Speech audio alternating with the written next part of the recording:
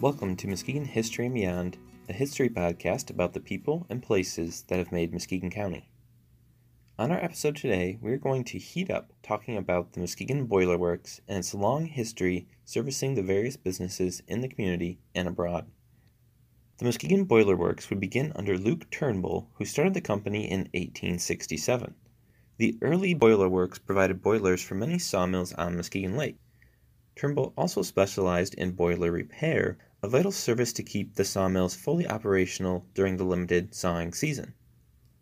The boiler works made the boilers that were used with Muskegon Lake water to produce the steam that powered most of the mills along the lake. However, they would also produce refuse burners for the sawmills. These are the farm-like silos you see in sawmill pictures where mills burn their excess sawdust and scraps of wood.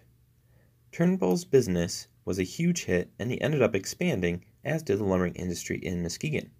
He would build a shop on Western and 7th where all the parts needed could be assembled. The shop was roughly 50 by 100 feet, but over the years saw much expansion. In 1879, he sold the business to Joseph Turnbull, Edward Behrens, and Charles Woodward. At the time, it was known as the Turnbull Iron Works. During the company's tenure as Turnbull Iron Works, they continued creating and installing boilers for mills and other businesses, but they also added to that work making heavy sheet iron pieces, hot and cold water tanks, and wood furnaces. The company also advertised extensively that they could do any repair work needed on any of those products. In 1883, after some ownership changes, they would rename the company Muskegon Boiler Works. The company for the next dozen years would see several ownership and partnership changes, but would continue to keep on functioning. In the 1890s, as lumbering started to slow down, the company had to look for different sources of business and started making boilers for steamboats and trains.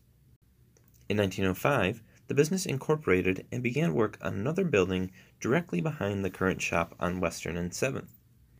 This new structure was a 240 by 77 foot long building with ceilings 26 foot high. These high ceilings were created so they could work on assembling and testing out large boilers or burners. The size of the building was also so large because they left room inside of it for train tracks and trains. This made loading and shipping their products much easier, with the train pulling right inside and a large crane and track system moving whatever needed to be moved or loaded onto it. In 1905, they had 40 employees working in Muskegon. However, Muskegon Boiler Works was also well known nationally, and they maintained a staff of 35 as a traveling team to assemble boilers, meet with clients, and make sales. In 1905 alone, the company was working on jobs in Washington State, New Mexico, Minnesota, Louisiana, and Mississippi.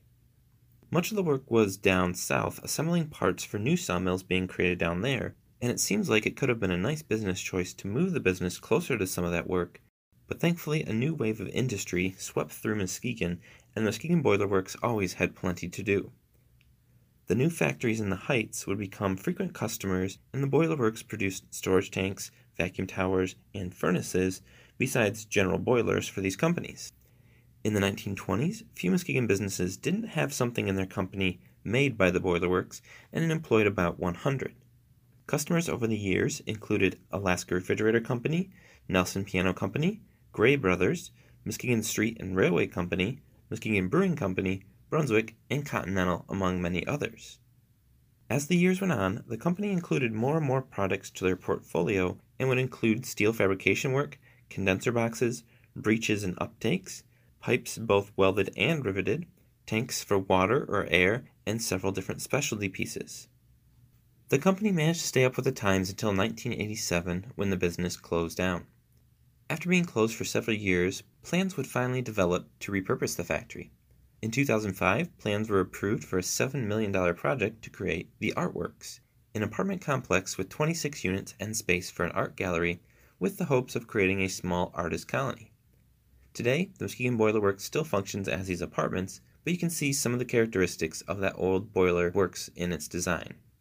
Thank you for joining us on Muskegon History and Beyond, and we hope to have you back for our next episode.